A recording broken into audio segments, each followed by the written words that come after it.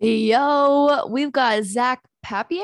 Is that how you pronounce Yeah, it? yeah, you got it. Most people don't Oh, get it first try. So people don't get my last name, so I make an effort to, get it is right. it Filipowski?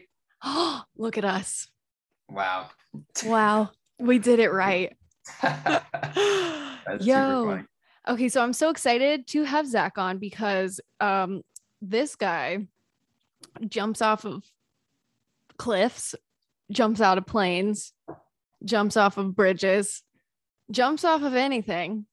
And the way that we met, actually, I went skydiving in March now. Wow, it's been a while. Yeah, And wow. yeah, and his friend Tony took me on a little tandem jump, and then we started following each other from there. And now I gotta go on a jump with you and figure this out, like do another one.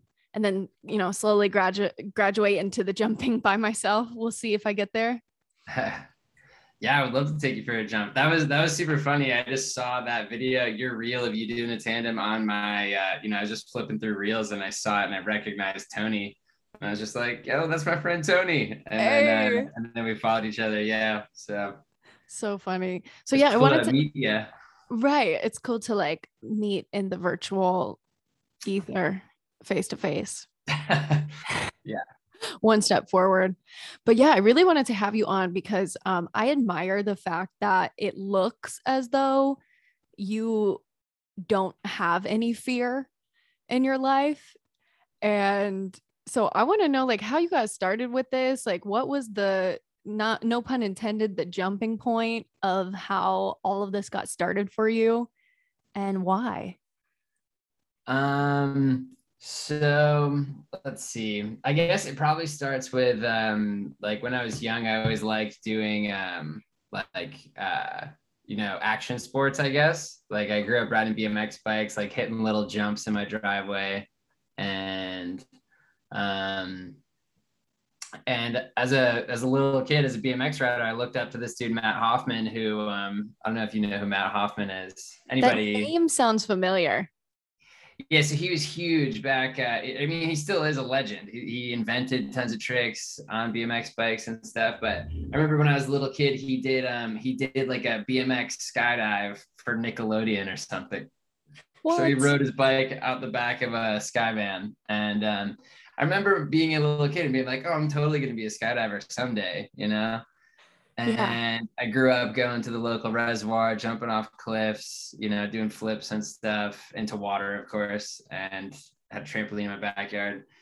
And so fast forward to like 2016, I was living in Santa Barbara, working at a call center for like some website that sold background checks basically.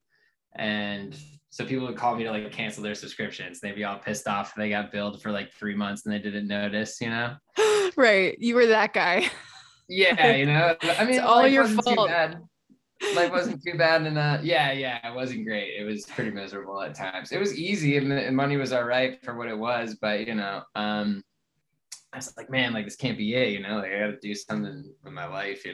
Right. And I saw some, I remember just seeing some videos online of people skydiving, and I realized, like, wait a minute, I'm like well into being old enough to do this stuff, and people are making a living taking people skydiving. So I was immediately like, okay, that's what I'm gonna do. I'm just gonna go make a living doing something cool that I can be proud of and something that I'll enjoy.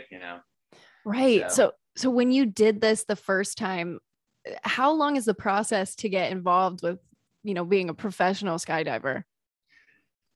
so I guess I'm technically a professional because I get paid to do it now, Hell but yeah. I'm by no means like, among the best skydivers. And I'm actually a relatively new base jumper because I don't really charge at it. I do it like here and there. But anyway, to answer your question, I did my first jump in 2016 at a drop zone. So skydiving businesses or locations are called drop zones. Okay. Um, so I went there and I was like, I'm not here to do one skydive. I'm here to become a skydiver. So what do I have to do? Like, how do we get this started? And they're like, well, we can do 2 tandems today at like a discounted rate. And the second tandem you do will give you what's called an altimeter, and it'll basically be a training tandem. So you'll be able to actually pull the handle to deploy the parachute yourself. All you have to do is pay attention to your altitude over the course of the free fall, and then pull the handle at the correct altitude. So a lot of drop zones do it that way. Where you do 1 tandem to see what it's like, and then 1 more tandem to do a training tandem. So if I went and I was like, this will be my tandem in my life, would that be what did you call it? Like a training tandem? Yeah, the training tandem. Would that be it? Or would I have to, it's been a while. So yeah, so where I work now at Skydive San Diego, the way that we do it is you come do a first jump course, which is like a 6 to 8 hour class on the ground. Where you go over everything you need to know, from like, the gear to, free fall stuff, to parachute stuff, to emergency procedures and landing stuff.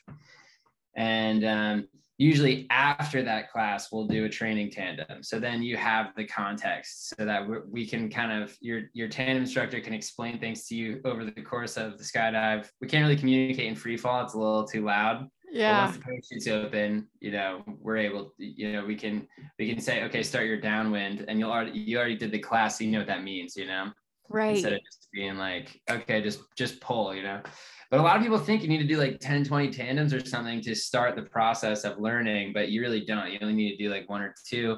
And some places, if you're like an athletic person and you seem really heads up and you want to go straight into the first jump course, there are some places that'll let you do that. Damn. Okay.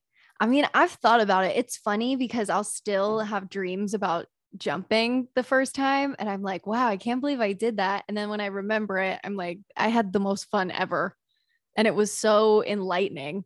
I was like, oh, like falling this fast doesn't feel that crazy.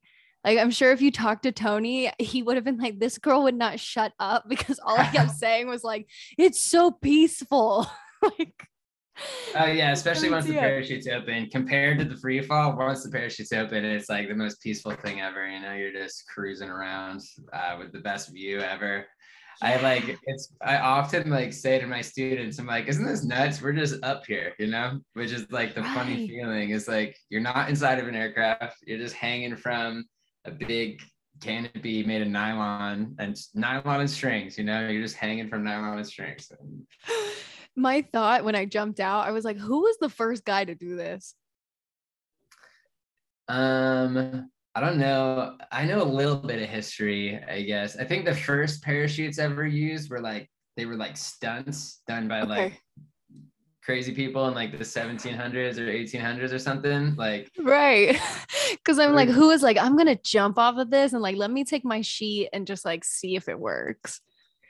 Yeah, and I mean, Leonardo da Vinci drew up like blueprints for a parachute. I don't think he ever built any, but it's a relatively simple concept. Yeah. Nowadays we have really incredible parachutes. I actually have a couple in my closet right over here. It's funny, you end up just with a bunch of parachutes if you do this shit for long enough. But they're like 3-dimensional. They're like basically inflatable. So. Yeah. The front end of the parachute is a little bit lower because the lines going to the front are shorter than the lines going to the back. So that's obviously going to make you move this way. And then at that leading edge, there's open cells. So the air movement moves into the inflatable parachute basically. And that forward movement pressurizes it. And then it becomes like a semi-rigid airfoil, just kind of like an airplane wing, how it's shaped in a certain way to produce lift. So yeah, the technology is amazing now. I don't know who the first people to do it, but this guy Bill Booth develops tandem jumping. He with United Parachute Technologies, which is crazy. That all the guys who developed all this equipment are legends. Like you can only imagine being like, yeah, let's try doing 2 people with 1 pair. Right, like the first time that happened, it's like, well, okay, like we signed up for this. Yeah, so a lot of people died, in the process of all this stuff getting developed. So, hats off to them. And, their sacrifices. Right. Paving the way for all of us to get our adrenaline rush. It's amazing. Yeah, for sure. So, okay. So back to when you first started doing this. So again, like, do you have any fear like towards these things, or did it kind of become because I know for me, when I jumped, I had a lot of fear on really random things. And it was a moment for me to be like, oh, okay, if I can jump out of a plane, then why am I freaking out about this other ordinary thing that I feel fear about? Yeah. Yeah, I mean, fear is always like a part of everything, you know. I think with skydiving, it's interesting because like I'm a really rational person. So like I looked at the statistics and stuff, and I looked at the gear.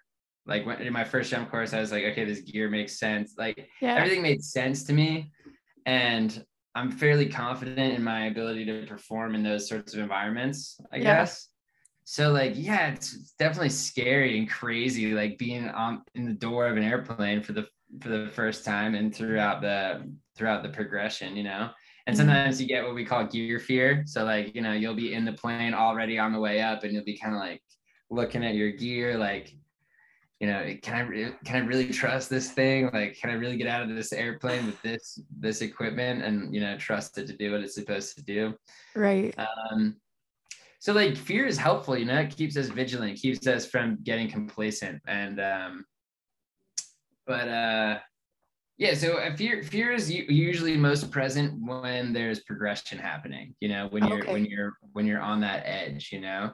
Right. But like, for example, like just getting out of the plane nowadays, like I have like maybe 700 something skydives now, which sounds like a lot, but it's really not that much compared to a lot of people in the industry. But yeah, just getting out of the plane is like no big deal now. It's like dropping in, like I compare it to dropping in on a skateboard, you know, like for skateboarders, the very first time they drop in might be scary, but then eventually that's just how they start their run, you know? So it's kind of a lot like that, I guess. So it's almost like with anything, and it's just the perception that we have behind whatever it is that we're going to do.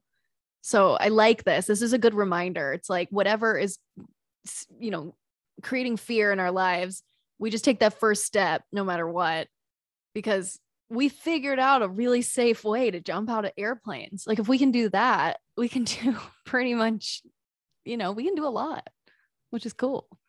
Yeah, and speaking of like all those people that paved the way, like learning, you can learn in two ways. You can learn from your experience, or you can learn from other people's experience, you know. And in these environments where the consequences are so high, it's definitely much wiser to learn from other people's experience, you know. So if you're able to, like, just because it's your first step into a new space, doesn't mean that you know, if other people have done it before, you know, take the time to like see what they did and take their advice, and you know, see what mistakes they may have made, so that you can avoid those mistakes, and you can, you know, it's not the complete unknown, you know.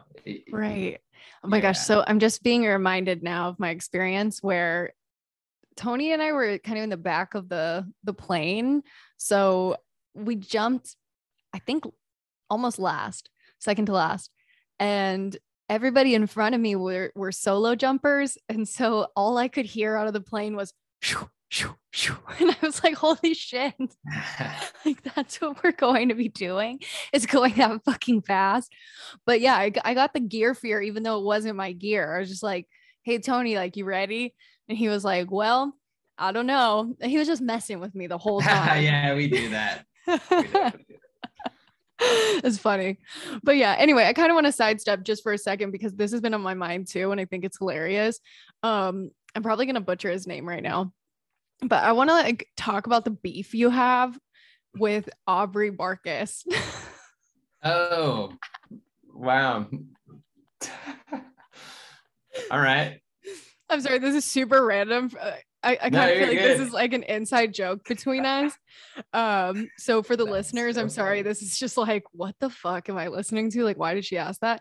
Okay, because it's because one time I posted a quote by him, but we tend to also, Zach and I talk you know, some spiritual stuff, some metaphysical stuff. And that's a whole other reason why I wanted to have you on here too, Zach. So yeah, that's why I want to ask that question, because I just think this is so hilarious. Just in general, like why the guy kind of bugs me, I guess. Yeah, or just like the spiritual, like, you know, when people get like a big spiritual ego, I tend to Yeah. talk about that sometimes on my episodes here because, you know, everything is spiritual. Like jumping out of a plane, like that feels like a spiritual moment. Like that Yeah. was a religious experience for me personally. So, you know, it's all intertwined. Yeah. Well, it's actually funny because believe it or not, like working in skydiving actually was sort of like my plan B. My Okay. plan A, so maybe a part of my disdain for Aubrey Marcus comes from a place of like jealousy, maybe deep down, you know, because Oh. I wanted to be a writer and a philosopher. In my youth, I did a lot of I was really always like fascinated by people like Alan Watts, Terence McKenna, you know, Timothy Leary, even, you know, like Ram Dass. Yeah. And, you know, and I was fascinated by, you know, psychedelics. Like, Yeah. you know, started smoking weed, thought it was curious, you know, started when I was really young, and then quickly became way more interested in the like, you know, consciousness expanding aspects, like the more Right. interesting aspects than the just like, oh, this is fun, you know, I want to get high and have fun, you know. Right. And that same thing drew me into like, you know, psilocybin, LSD, etc. And I was reading all the literature, you know, I studied like the whole thing with Tim Leary and Richard Alpert doing the clinical trials of LSD at Harvard, Oh and yeah, how they yeah. got the boot, and how Richard Alpert went to India, and all these crazy stories, you know. And you know, let me not wander too far from this question, I guess. But No, I love it. I love it. You can go as far as you want because honestly, this was just my intro into the like the spiritual philosophy stuff because we don't need to have any beef with anybody. I just thought it was hilarious. yeah, no, and I actually kind of want to explain a little bit because it's totally relevant, you know. Because there comes a time, you know, like this quote by Alan Watts comes to mind about meditation, where he's like, you know, I sit down for a while, and then when I'm done sitting down, I get up, you know. And it's kind of like that, I guess. Like, you know, it like thank God I didn't spend my whole life just you know, sitting around taking acid and like thinking about stuff. You know, like Right. It seems pretty um easy to do for my own self, you know? Like I like to sit around and think all the time. So I can only imagine. yeah, so I think, you know, I really enjoy all that stuff, and I was always really into like science too. Like when it was time to go to college, I was between physics and like cosmology, or you know, yeah, just physics stuff.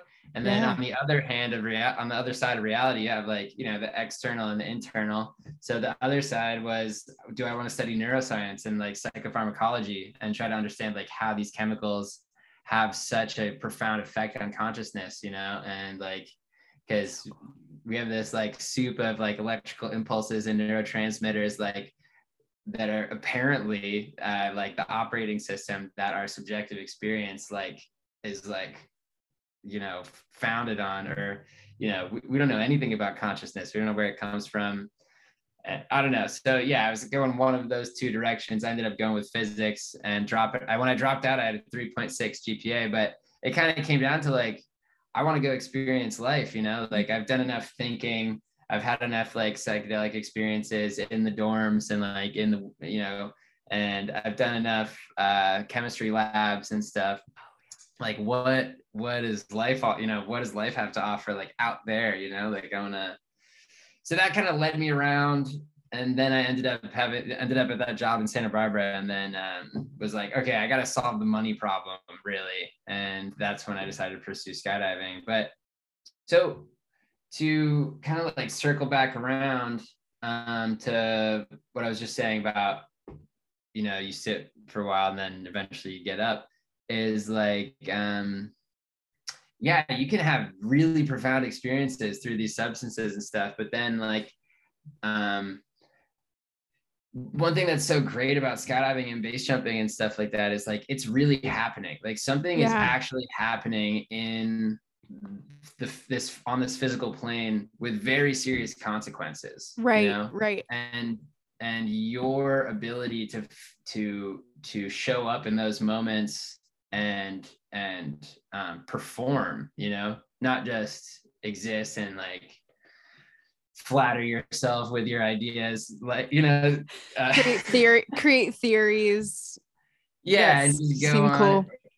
It just, you know, it's like, yeah. So the beef with Aubrey Marcus is like, it's probably something I don't like about myself. You know, we're all mirrors for each other and shit. You know, but that whole thing, and yeah, it's like your ego just gets there's another story that Alan Watts tells. He goes, you know, there's thieves in the house, the cops come in, they go up to the next floor. And then when the cops go up to that floor, they go up to the next one. And so the same thing happens with our ego. As soon as we like think, oh, I've like come to transcend my ego and now I'm enlightened or whatever, your ego has just like changed shells, you know, like a hermit crab or whatever.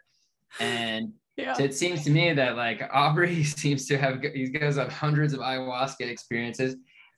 And, you know, I don't hate the guy, but it just seems like, it's like, what are you doing, bro? Like, what's the end game here? You know, like how many realms? Because he wants to go to the other realms, I think. Yeah, well, in all the realms, I feel like exist on top. They're all stacked on top of each other. It's just it's exactly what you're talking about, going up the floors. Yeah, and I think that, you know, saving the world is no simple task, but like I think holding expensive retreats for people that are like privileged enough to be like, I'm gonna go spend a month doing like workshops because I have the money and leisure time to go do this, and like I don't know, it just seems a little bit like self-gratifying, you know, and it's I don't know. It's funny though, because I feel like I'm totally getting what you're getting at. And to speak real quick about the ego and the mirror. Oh, sorry about that. That's okay. Give me 1 sec here. He is a wanted man. All right, we got it. Let's see. I'm back. No worries. So speaking about the ego and the mirrors, so it's funny that you said that, because you're like, well, this might just be, you know, something I don't like about myself. I find myself in this situation so often to where I don't even know if I'm really having like an issue, like especially with other people. Like I'm going to give that example. I tend to be, you know, non-confrontational anyway. Like I can really just communicate for the most part. But if I do have those moments where I feel like an issue, or like, oh, I want to like talk about that, I'll always do the mirror thing, which I think is a good thing. You know, that was before I was a really reactive person growing up as a kid and like teenager or whatever. And so now I'm like, okay, cool. Self-awareness. This is great. But now sometimes too, I'm like, is everything a mirror? Because now I don't know if I'm going to ever express myself or my feelings. Well, we could get real deep here, but I think in general, like sometimes people are just assholes, you know? Okay, thank you. You just provided me clarity. Yeah, sometimes people are totally just assholes, and it's like, I don't, you know, and also I don't think we have to actively be involved in behaviors in order to like say you see someone that's being like, I guess, egotistical, you know, in a spiritual woo-woo way, like, you know, like the thing that drives me nuts about Aubrey, like the thought that that's something I don't like about myself. I don't think that necessarily means that I am definitely still doing that. I think you can be like, oh, that's something that really like rubs me the wrong way. So that doesn't necessarily mean like that's something I need to stop doing. You may have already stopped doing that. It's just a reminder of like, that's not who I want to be, you know, like I don't want to have those traits or whatever. So, you know, it can just be a reminder of like what we expect from ourselves and like who we want to be. I like that. I like that reminder for sure. Cause sometimes I'm like, I'm just passive. Like, Yeah. but But sometimes, yeah, you got to speak up too, for sure. Sometimes, right? We can't be doormats over here. Because we should speak up to ourselves too. I mean, that's another, like, to bring it back into that sort of theme. It's like,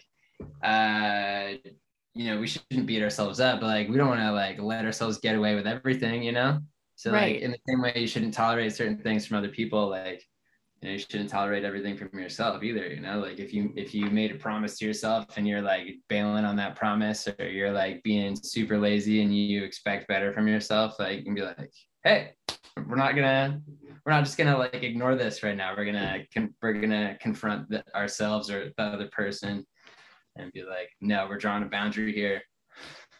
Right. And yeah. So also I want to talk back about the drugs. Sorry. Yeah. Because I've never done acid. I love some shrooms, only like microdose them. Those are great. But I want to just share this story because I think that you would probably have some insight on DMT in general. So I went to art school, and my first weekend there before classes even started, I had like smoked weed a few times, that kind of stuff before going to school, and like drank whatever, but I never really tried any drugs. And I was like, well, I'm at art school, so like, hell yeah, like I'm going to try something while I'm here. So my roommate goes, oh, have you ever done DMT? I was like, no, I haven't. Like, what's that? And she's like, oh, you're going to love it. Like, she was this really hyper girl like this. She's like, no, you're going to love it. Oh my God, it's amazing. I was like, okay. Like, you like weed. I'm assuming that it's like just in that level of things. Yeah, it's like weed. Right. And so I was clueless, like never heard about it before. So my first weekend at school, did DMT with my roommate, and then this guy who happened to be from North Carolina, where I'm from. And so he was just very quiet and cool, but he didn't really say anything. And he was just like, I brought the DMT. And I was like, where did you find him? Like, to my roommate. But it was all three of us. It was great experience. But yeah, I saw colors I didn't know existed. I didn't know also that you're supposed to lay down while you do DMT, or, it's like preferable to just kind of relax. We were on an abandoned golf course and we walked around. And so and so my legs felt like they were 70 feet long. Like the depth perception was crazy. It felt like it took like a minute to reach the ground with each step. And then I finally just laid down and let the kaleidoscope images appear. But still to this day, it was all I needed. I like anytime anybody had any acid or anything, I was like, I'm okay. Like I'm good. I know it's a different experience, but the DMT was so lovely. And then when I told people that, throughout the years, people are like, that's the first drug you did. I was like, oh, well, it's nice for me. I probably wouldn't have done it if I knew all the things that people say about it. So. Yeah. So, I don't know. I mean, do you have any questions about it, or like, I mean, yeah, like I want to know about this stuff forever. Like, that's exactly what I want you to do. It was like, okay, so I don't even know what I really did, because some people say that it's the chemical that's released when we die. Some people say, true. Yeah. And then, but I know that the guy made it for us. So like, how do you even make it? I mean, I need to like, I guess, do cooking lessons or whatever. Into the chemistry. I can describe the chemistry a little bit. Yes, please. So most classic psychedelics are tryptamines. So they have a tryptamine base, and tryptamine is actually, I believe it's an amino acid that's like in pretty much every living thing. So DMT is the simplest of all of these molecules among like LSD, psilocybin, psilocin, because DMT stands for dimethyltryptamine. So it's just a tryptamine molecule with two methyl groups added onto the end of its like little tail. For lack of, I don't know if these are proper chemistry terms or whatever, but makes sense to me. Yeah, so it's a pretty simple molecule, but you just add 2 carbons and 6 hydrogens, and then you take this totally innate chemical, and it becomes the most potent psychedelic known to man. And Melatonin is also extremely closely related to DMT. No Uh, way. yeah, they're super similar molecules.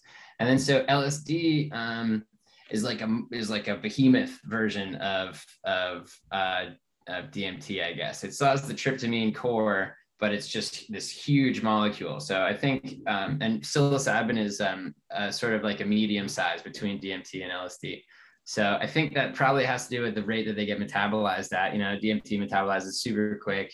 Yeah, that's what I liked about it, was that for me to step my toes into the water of psychedelics, that one was a good Yeah. like 45 minutes. And then I was like, cool. Like, that's Yeah, great. without committing to like a 6 to 10 hour acid trip. Yeah, for sure. Right. I think one thing that's cool. So like DMT, it sounds like you didn't do that much DMT, because DMT can take you to the point where you're fully disassociated from your body and like, all that stuff. So Okay, that might have been it, because yeah, when people say like, wow, you did DMT, I was like, oh, it was like a beautiful experience. But I didn't feel like I was, I've heard of people too where they go, like the guy who made it, he later did a trip by himself and he was like, yeah, I went and like hung out with myself as a kid and we were in a completely different world. I didn't even know I was like laying down at a party, and then I woke up and yeah. So because of my experience in the past with things like LSD and psilocybin in like pretty high doses, I'm pretty intimidated by DMT actually. So like really? I've smoked it before and I've had DMT experiences, but I've always been hesitant to like push it. Yeah. And I also feel like I'm kind of, since I've been in these sort of states, these altered states before, I feel like I'm really kind of in a way more sensitive to them. Mm-hmm. So like, and yeah, I don't know. So DMT, because it's so short acting and so potent, it can be really disorienting. And if you're trying to like be, if you're trying to do any reflecting and introspection and stuff like that, it can be difficult. It can be difficult to keep that capacity with the intensity of a DMT experience. Whereas, oh, sorry, I didn't mean to cut you off. Very good. This is just making so much more sense because I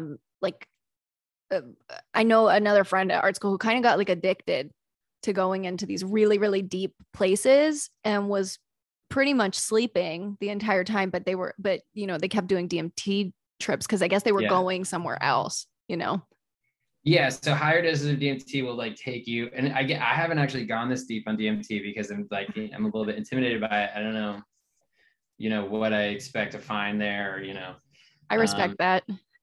Also, there's a sense of one thing that Terence McKenna used to say, or no, I think it was Alan Watts again. Yep, there's Alan Watts again speaking on psychedelic experiences.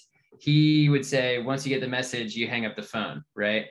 So I think I got the message through my LSD experiences in the past. And so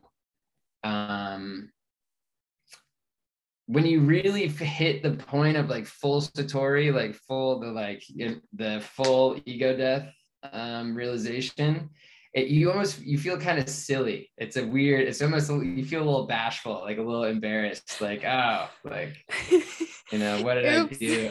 Yeah, my ego's gone. Yeah, so like it's kind of like you get what you wanted, but you realize like you had it all along, kind of like it's hard to describe. But so that's all I would expect to find in the DMT space. I might go into it just for the sake of the aesthetic things that I've heard about, like these like hyperdimensional geometry and entities and stuff. Like that all sounds really fun, I guess, and interesting. But right. Sounds like a good time. Yeah. So I guess I liked the LSD experience because I feel like your rational mind, like your ability to introspect and reflect and get these downloads seems to stay fully intact. And rather than just getting blasted into this psychedelic space that's really intense and then coming down from it and being like, whoa, what just happened? You kind of like marinate in this state for a while, and like lots of things can come through, I guess, during that time. And like, you know, yeah. Right. So interesting stuff for sure. So how do you feel too? Because I definitely love, and I feel like I'm semi uneducated in this area of things. So that's why I'm asking so many questions. Because I think the fact that we're using these compounds now to heal people and to provide relief is so interesting. Because even LSD isn't that the one totally man-made chemical, or is that wrong? It's technically a semi-synthetic. Okay. So there's a precursor called LSA that is naturally occurring, and which comes from a fungus called ergot, or that's where it's most commonly found, I guess.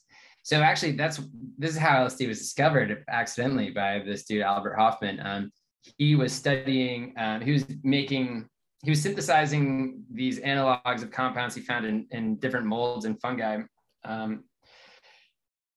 Because that's where penicillin came from, right? They discovered through this mold or whatever, this fungus, they were able to create this medicine that's like phenomenal antibiotic. And so he was looking for drugs like that. He was looking for antibiotics and stuff like that. So he modified this chemical LSA to a close analog of it, LSD, and I think the first time he ingested it was by accident. He might have like spilled some on his fingers or something. And then the second time he did it on purpose.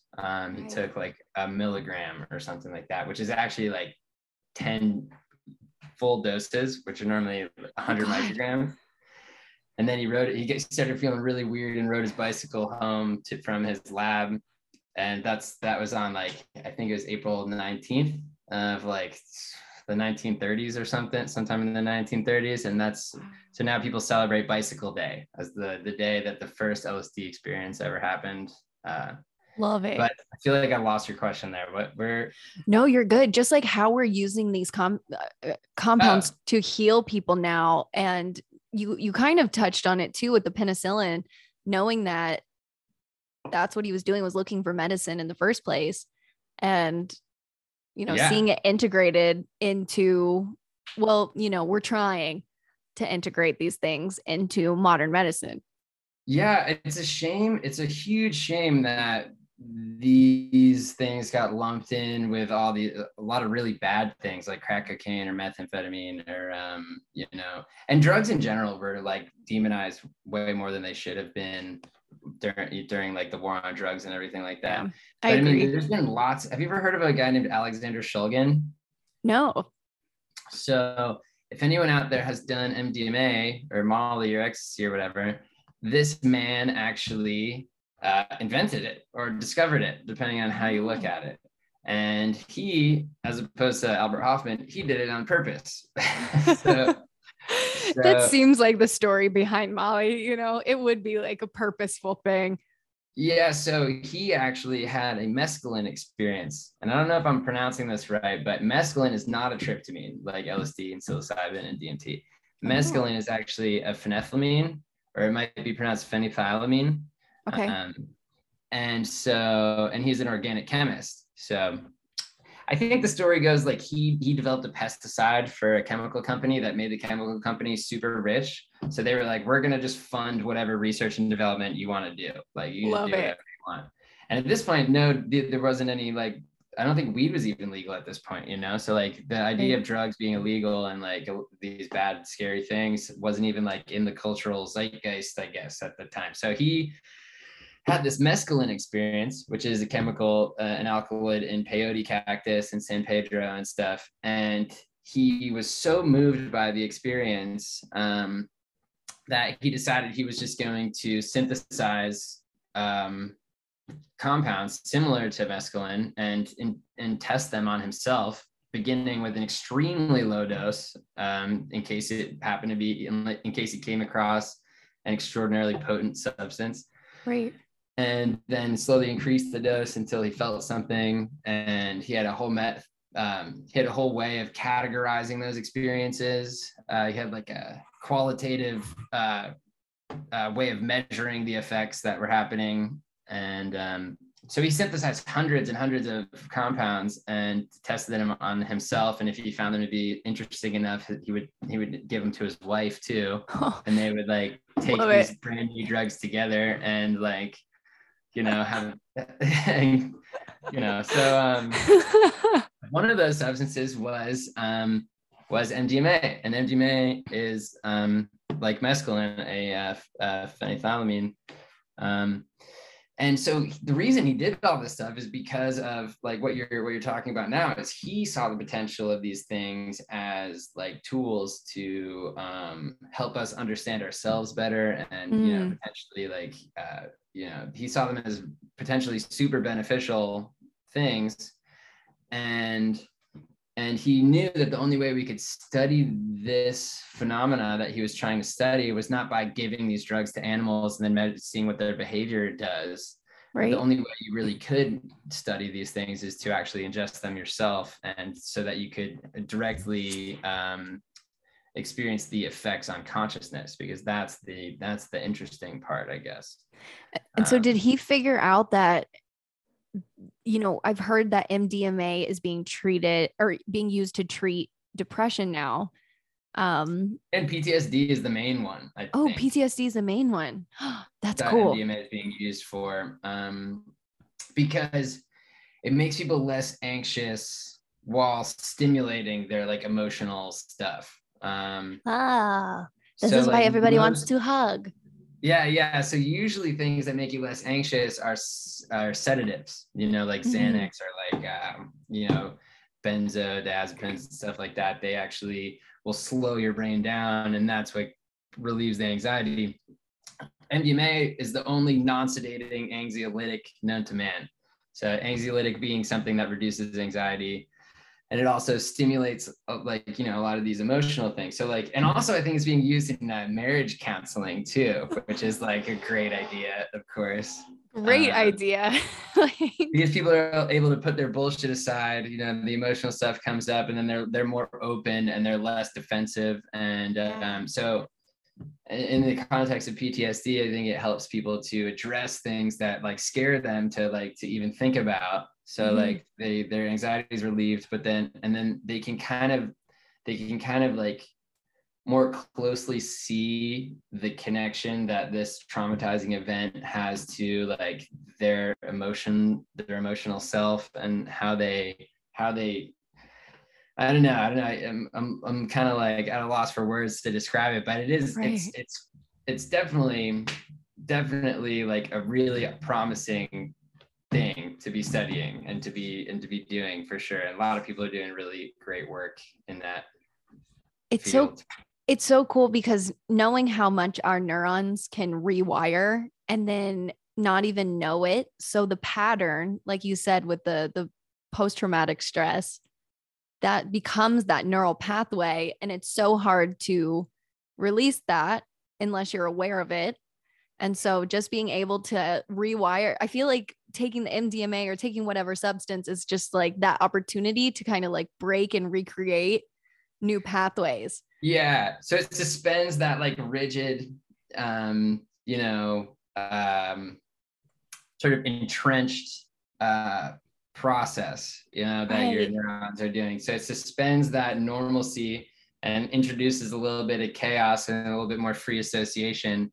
And then, and then it makes sense that people are able to like explore different neural pathways. And then, maybe as they come down, hopefully be able to settle into those as their like new normal. And right. I think that's the premise of like the new psychiatry, because the old psychiatry, like, I don't know if you've seen all these articles coming out about the chemical imbalance hypothesis being totally unsubstantiated, which has been the truth all along. There's never been any evidence to support the chemical imbalance hypothesis. I am so glad you said that, because people get so defensive about this and it's been very taboo to talk about. However, I completely agree with you. Like I don't subscribe to the belief that we can't cure certain mental ailments. Sure, some might be harder than others, Yeah. but I'm very hopeful, and I've never liked the, oh, if you're diagnosed with X, Y, and Z. I know a big one is like bipolar. It's like, oh, you're bipolar forever. You have a chemical Yeah. imbalance and this. And it's like, yes, that's going to be more difficult to cure, but I've never liked that whole idea of telling somebody like, this is you forever. We can't fix it. Yeah. So I have a few things to say about this because I'm super passionate about this I too. love it. I think that, the DSM, which is the manual by which psychiatric diagnoses are assigned, Right. it's just so like such a reductionist, like oversimplification of a process that is so complicated. Like the amount of neural connections we have is like the brain is the most complicated system that humans have ever discovered, and it's like Right. what we're using to discover it too, which is trippy. But yeah, so the chemical imbalance theory, I think, was established when they gave like flipped out psychotics dopamine blockers, and that chilled them out, which like of course it would. But then they go, oh, so they must be psychotic because their dopamine's really high, and so that was basically, so it was just a hypothesis, and you can't measure the levels of someone's neurotransmitters directly, but not to get too technical in here, but I just happen to know this because, and no, get technical, share it. So when your presynaptic nerve, which is like the nerve that's sending a message to the next nerve, puts out neurotransmitters, because the neurotransmitters are stored in that presynaptic nerve, puts out neurotransmitters, and the neurotransmitter will bind with the postsynaptic nerve, the one that's receiving the message, and then those neurotransmitters will either get taken back up into the presynaptic nerve to be used again, or they'll metabolize inside the neuron or in the surrounding cerebrospinal fluid, and then they just kind of like exist in the cerebrospinal fluid until they're flushed out in some whatever way, I guess. But basically the point of that is you can't measure the levels of someone's neurotransmitters, but you can take a sample of their cerebrospinal fluid, and then you can measure the levels of the metabolites. So like dopamine has particular metabolites, serotonin has particular metabolites. So by measuring the levels of these metabolites, you get a window into the level of these neurotransmitters. And so they did this with a vast array of patients with tons of different diagnoses. And they found that they all fell within the same bell curve, and they couldn't find any correlation between a certain diagnosis and a certain differences in levels of these metabolites. So that there was no because if the chemical imbalance hypothesis is correct, you'd expect to see like, oh, the levels of this particular metabolite seems to be particularly low in the bipolar group, and particularly high in the ADHD group or whatever, or something like that, Right. But they didn't see that at all. There's no correlation between diagnoses and levels of these chemicals in the cerebrospinal fluid. So it's never been substantiated. This was a while ago. This isn't even recent science. This is old science, and yeah, I don't want to like rant here forever, but I guess keep ranting. Speaking of what you were saying about people getting all defensive and stuff, it's like, because taking medication is a big choice, and like I'm not a doctor. You should listen to your doctor, probably, most likely, and I think that the current medications we have are good for like interventions. Like you're having a serious episode, like you're having panic attack, Xanax is a great drug, Yeah. But like taking Xanax every single fucking day, or like, if you're really depressed, maybe taking an SSRI to boost your serotonin to pull you out of it initially, so that you can then start to make changes and try to like, and then try to get off of it as soon as possible. That seems like, I mean, again, I'm not a doctor. I'm just a dude, but that seems like a much more appropriate approach with the drugs that we have now, But if we're trying to boost someone's serotonin, seems like you're way better off just giving them some MDMA, you know, instead of like these SSRIs are going to take a while to work and stuff. It's like you go in, give them a psychedelic session that just breaks them out of their current pattern. Yeah, that seems like a good idea. I don't know. And they're doing ketamine therapy now. Yeah. That's basically what ketamine therapy does, is it just suspends your like these loops that you're in, that you're just these thought loops that you get stuck in, you know? Right. Oh, this is so interesting. Because I know too, I have a family member who's been on like Klonopins for a really long time. I'm not sure if they are still on them, but when you look at brain scans of people who have just for years been prescribed medications like that, there's more gray matter that forms in the brain because, like you said, it shuts down certain areas.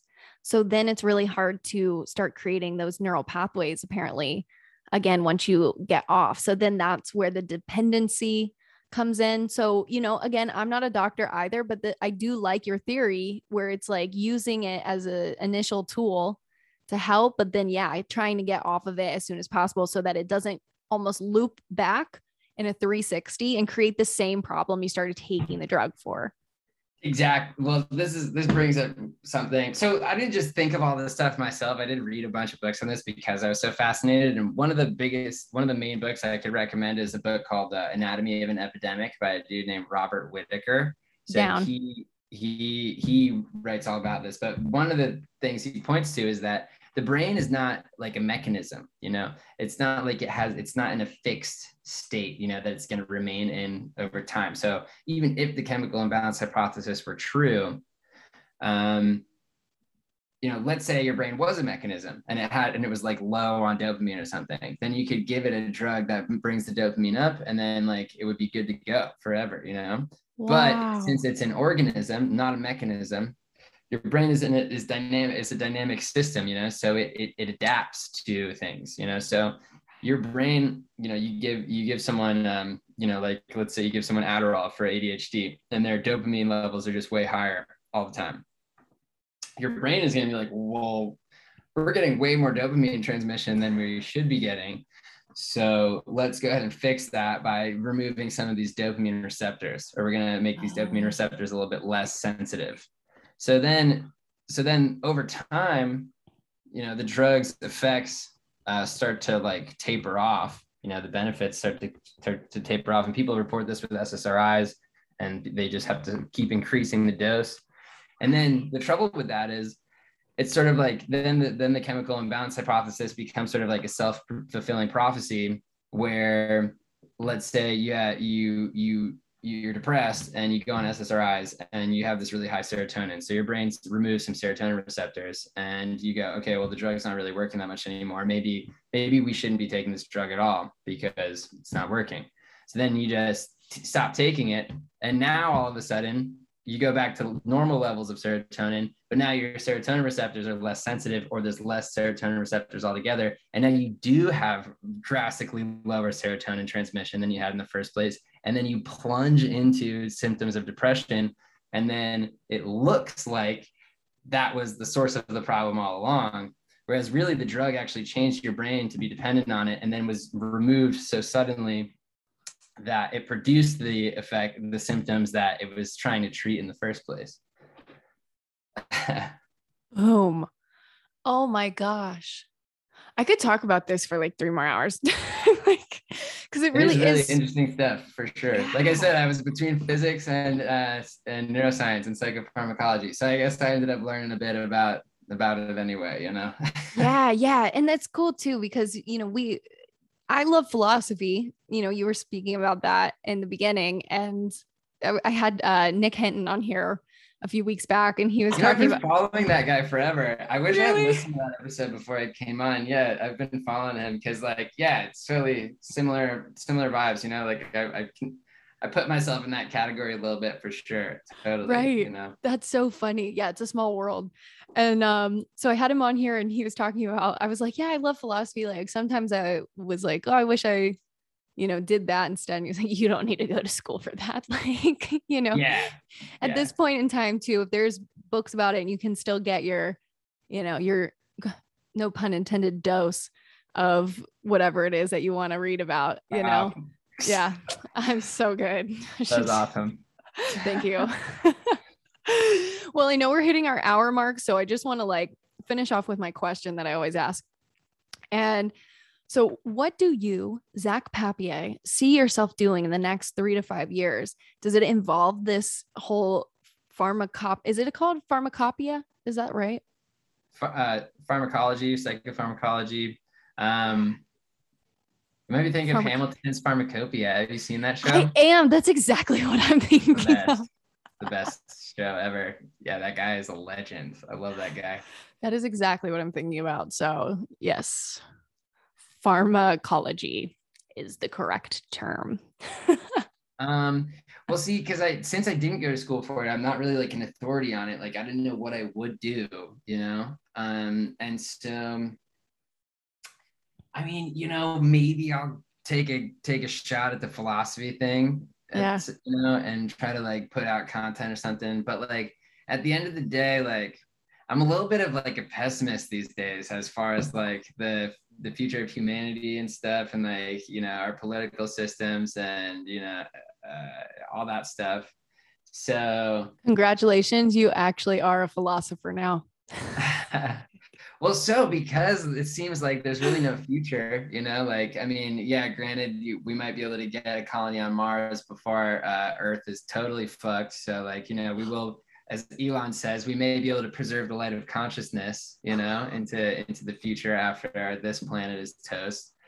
But like, to what end? We're just gonna be stranded on a desert planet, Mars, like we'll still exist, but like, then what? So going back into like the deep philosophy stuff, like one thing that, not to just completely rip off Alan Watts this whole episode, but that's okay. We love Alan Watts.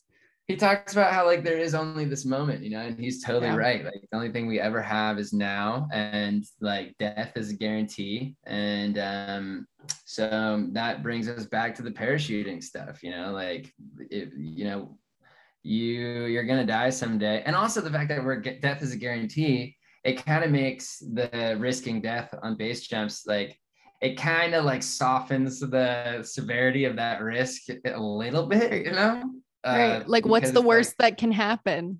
The thing that's already gonna happen, right basically, I guess. So being able to actually get out there and have really amazing experiences with your friends and like face fears and challenge yourself to do incredible things, not for the sake of a career or for a salary or for success, or for any of those sort of like more concrete things, but purely for the sake of itself.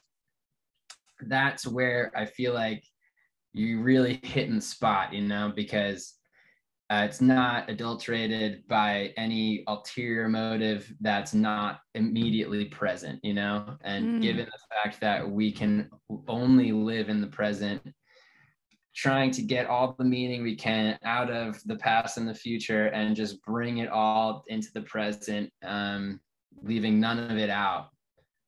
That's like the pinnacle of like what life can be, I guess, Right. I love that because, okay, I'm going to try to find a new question soon, because what's so funny, it's happening to almost every guest. And I also agree with it too. Everybody right now is saying, we just want to live, enjoy that present moment, like you're saying. And I think this is the first time where I'm seeing all of this integrated into just the general public more. Is, like you said, everything kind of looks up in the air, and what can we do except just enjoy this present moment? Yeah. So, the whole people say like, oh, hustle culture is everywhere. I'm like, I'm kind of seeing it take a back seat, actually. Like we're all just kind of trying to enjoy life, be with friends, do what we love, have a beer, do a podcast, all that good stuff. So yeah, it's important to not take things too seriously, I think. And I just had something else, but I think I lost it. Oh, but I do have that event coming up. Or by the way, do you have are you on like a tight schedule? Because I'm happy to keep talking, I guess. But no pressure either way. No, you're good. You're good. I do end up having to go somewhere in a few hours. So I have to get some more work done. But I Gotcha. also like to chat. So this is just a pleasurable part of my day. But yeah, tell us about this event. So this is the other thing, guys. If you guys have been wanting to, take the leap. God, I'm really punny today. You're good. Yeah. So speaking, to trying to live now, have these meaningful, epic experiences. I have these buddies here in San Diego that have an event production company called Fest Vibes. And a few years ago, right before the pandemic, I brought one of them to come do a skydive up in Lake Elsinore. And I love it. And he saw the location and he was like, "Do you guys have parties here?" And I was like, "Yeah." And I don't remember exactly how this all went down, but basically the idea came up. He says I thought of it. He says I was like, "Hey, Rick, you should have a party here." Anyway, we have huge parties at this place all the time, just amongst skydivers, and I was like, "Dude, you could totally throw a party here. And if we bring out a bunch of people, we could do tandems all day. We could do like 100 tandems in a day and, have a party going on all day." And so we did it and it was great. It was epic. It was back in early 2020. Wow. And so then the pandemic hit. So we weren't able to move forward with any and not doing it again soon after the first one. But not too long ago, I've been working at Skydive San Diego now since October. And not too long ago, I was like, "Hey, Ricky, you should come check out this location. We might be able to do one here." So he did. And it's an epic location. And so now we are doing it again. And next Saturday on August 27th, we're going to have DJs going all day, like a full-blown stage, and we're going to have a beer garden, like a fenced-off area where you can drink alcohol during the day. You just can't have any drinks or do any drugs before you do your skydive, of course. But yeah, you can come out, do a tandem skydive with us. And after your skydive, you can go grab a drink and hit the dance floor. And we're going until 9 p.m. And then there's going to be an after party in downtown San Diego as well. And for anyone who's local in San Diego, we're actually going to have shuttles bringing people from Pacific Beach to the location, which is kind of near East Lake or Jamul, California, which is just east of Chula Vista, super close to Mexico. Love it. But yeah, and I got a link in my bio. I don't know, I could give that to you, but yeah, send it to me and I'll put it in the episode so people can, look at this event more. This sounds so cool. And our main website is actually down right now because we got so much traffic that so now we're just sending people straight to the ticketing website. So you just go, you book, you get the ticket, which would be general admission plus tandem, which it's actually only like $40 or so. But then in the confirmation email, you get a link, an exclusive link that you can then use to go book the actual skydive. So you got to make sure to do both of those things in order to do a skydive on that day. But love it. Yeah. Everybody, if you want to dip your toes into this realm of skydiving, I highly recommend it. It did change my life and I definitely need to go back. So everybody get on that event and I will post that link. But yeah, Zach, thank you for coming on and sharing an hour with me. This was so lovely. Did I expect to start talking? Yeah, it always does. It's so crazy. I didn't expect to go into all of the pharma, whatever. I'm not going to say the word wrong again, but I love that. That was so enjoyable. And now I want to talk about it more. And I'm going to get that book that you recommended. So yeah, you should check that one out for sure. I'll text you that too. Oh, hell yeah. I'll put that in the link too for anybody who is wanting to explore their brain and little funguses amongst us, all that good stuff. But yeah, everybody, thank you so much for listening. Among us. Fungus among us. Everybody, thank you so much for listening to the Flipside podcast, where we talk everything upside down and inside out. And today we had Zach Papier on here. You can find him on Instagram at Zach Papier. Is there anything where else people can find you?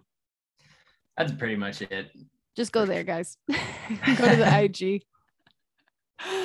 All right. Well, that is all for today. Zach, I hope you enjoy your day. And thanks for listening, everybody. Bye.